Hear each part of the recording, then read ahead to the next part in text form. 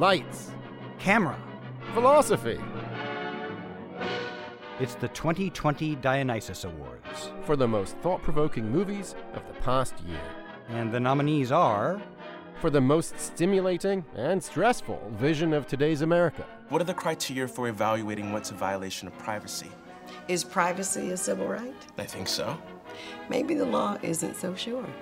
For the most morally stimulating and or morally desensitizing movie of the year. 제시카 외동딸 일리노이 시카고 과선배는 김치모 그는 이사촌. For dopest doctor documentary. I don't remember a thing about Rolling Thunder. Okay. I mean, it happened so long ago I wasn't even born. Which movies of the past year challenged your assumptions and made you think about things in new ways? The 2020 Dionysus Awards. Coming up on Philosophy Talk. If you like Philosophy Talk, you might also enjoy podcasts from our friends at the IAI, the Institute of Art and Ideas. Check them out at iai.tv.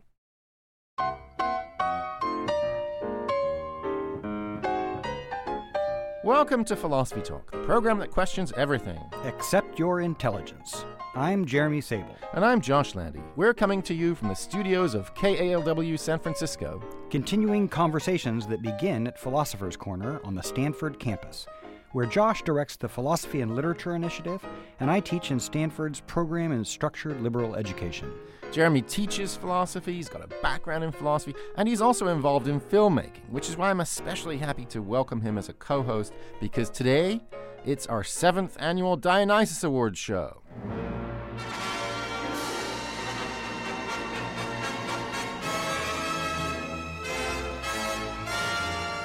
The Dionysus Awards are presented each year to some of our favorite, most thought-provoking movies of the past 12 months. One of which turned out to be a big winner at this year's Oscars. That's Parasite by Bong Joon-ho.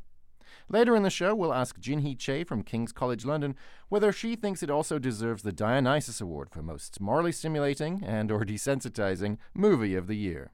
We'll also consider a pair of nominations for the most stimulating and stressful vision of today's America, as well as a couple of more or less nonfiction films competing for dopest doctor documentary. And to help us get started, we sent our roving philosophical reporter, Holly J. McDede, to explore some music-themed movies of the past year. Documentaries, biopics, and more. She files this report. You don't usually go to the movie theater to see musicians.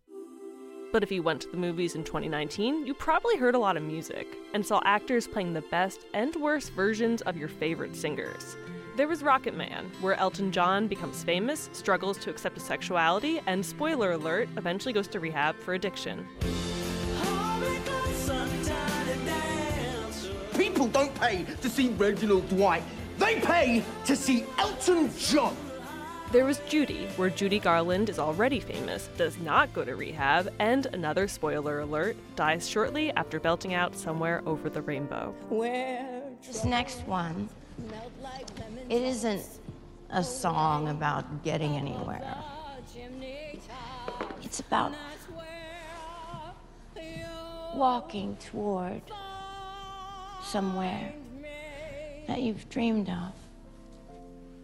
Somewhere. These movies all include some fiction to capture the singers' lives, or at least how we want to remember them. Boy, sure hope we get to Boston on time. But the film Rolling Thunder Revue, a Bob Dylan story, is on a whole different level. I married Isis on the 5th day of May. Well, when you said marriage, I assume you meant marriage between two people. Yeah. Did you? Well, no, mental marriage. Mental marriage. Yeah. Ah. Well, that's interesting. The film uses real footage from Dylan's 1975 Rolling Thunder Revue tour, but it's filled with made-up stories and people who only pretend they were there. It's a weird film. First, what I wanted to show was musicians working together, making music together.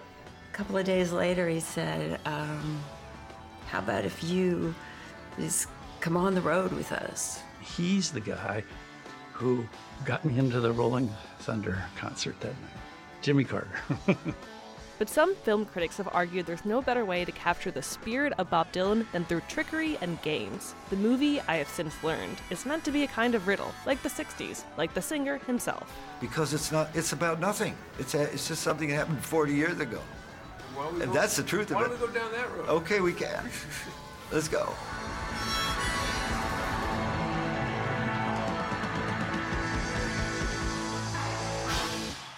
Bob Dylan is known for surrounding himself in mystery and obscurity. Bruce Springsteen, though, he tells it like it is. The movie Blinded by the Light is straightforward. It's not about musicians so much as the fans. So, tell me about the boss. Bruce, the direct line to all that's true in this world. The film centers around a Pakistani teenager living in 1980s England who discovers the boss. It's like Bruce knows everything I've ever felt, everything I've ever wanted. I mean, sometimes I feel so weak, I just want to explode. Explode and tear this whole town apart. Take a knife and cut this pain from my heart.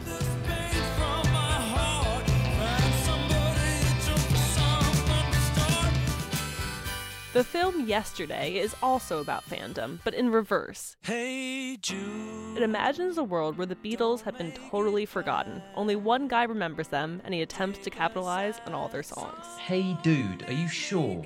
He's right. It's so much better. Is he?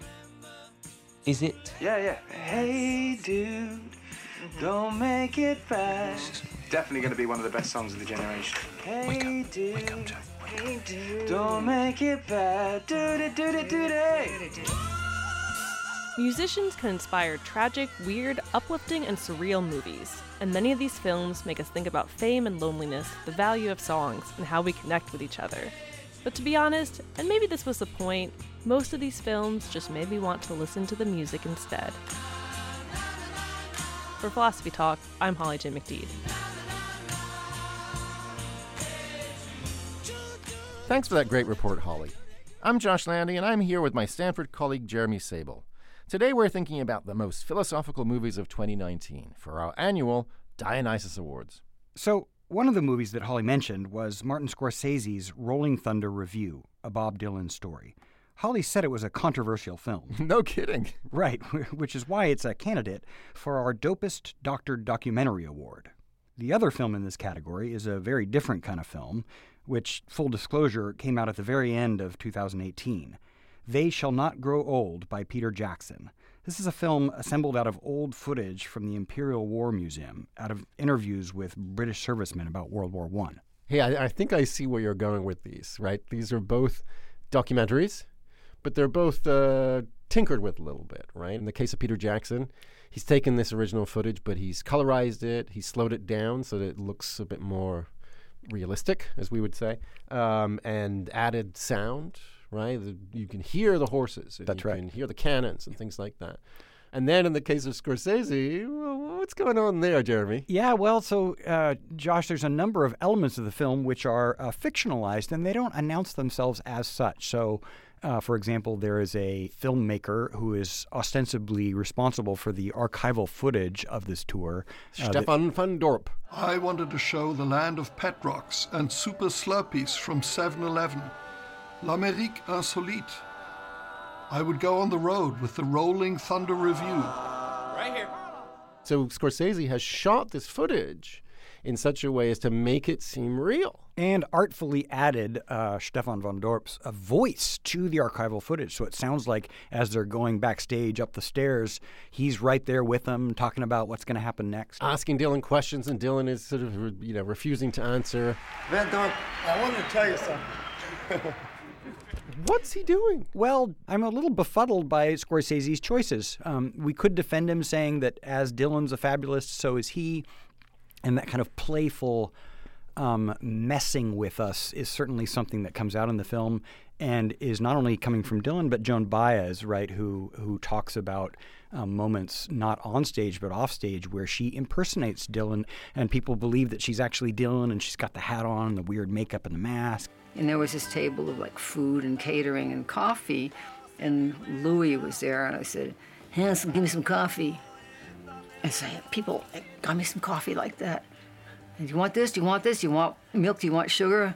And I just had a cigarette in my hand going like that. And they treated me the way they treat Bob. you want this? Do you want that? What can we do?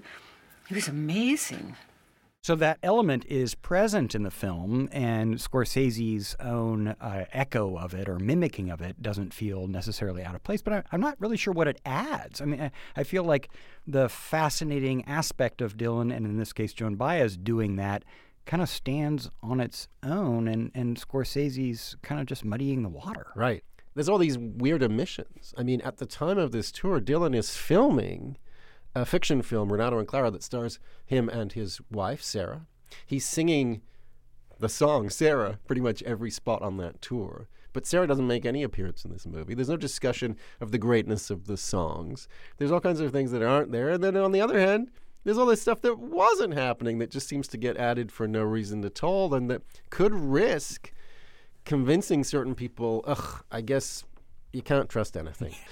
How about the other film that you mentioned, They Shall Not Grow Old, that wonderful film by Peter Jackson about World War I? Because, World War I obviously still resonates with us as an important event, but it's so far away in history now that it almost as though it's the Peloponnesian War or something like that. But watching this film, it feels like a thing that happened. In fact, it feels like a thing that's happening. Machine gun bullets came at us like hailstones. I didn't realise that the swish were bullets. I looked round and people were dropping all around you. I mean, they just faded away, on either side of you. And I thought, well, what were shooting at me for?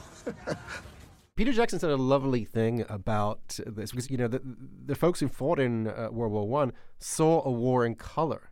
They didn't see it in black and white. Right. So there's a way in which his tweaking of the footage actually makes it more real as opposed to less real. Yeah, right. And there, we could imagine a defense of all kinds of imaginative reconstructions, like what's historical fiction about, right? So maybe that's the same kind of impulses.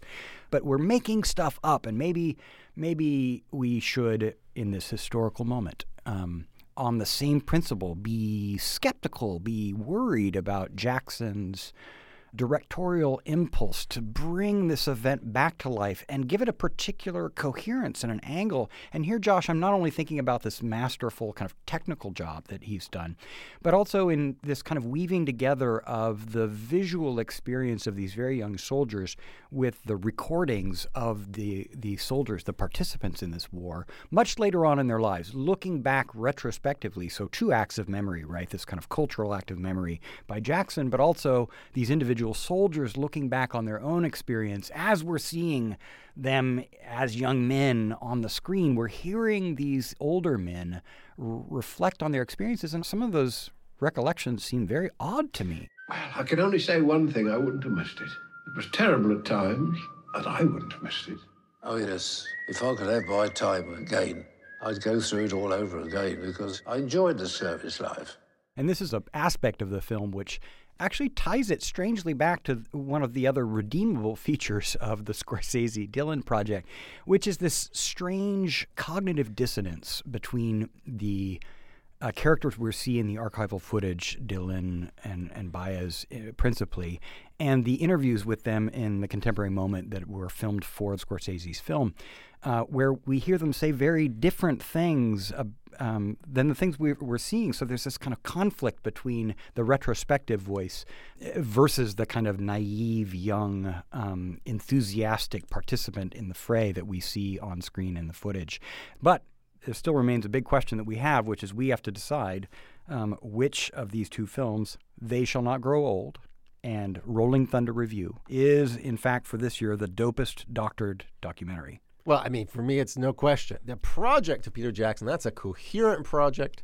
I think it makes the movie, if anything, more real rather than less real. Whereas on the side of Scorsese, it's not clear what the plan was. And I really do fear that it's just another drop in that big bucket of confusion about what is real and what isn't. So you're saying that the Dionysus Award for 2020, the dopest doctored documentary, should go to They Shall Not Grow Old. No regrets and no horrors, because if you survive that, you can survive anything.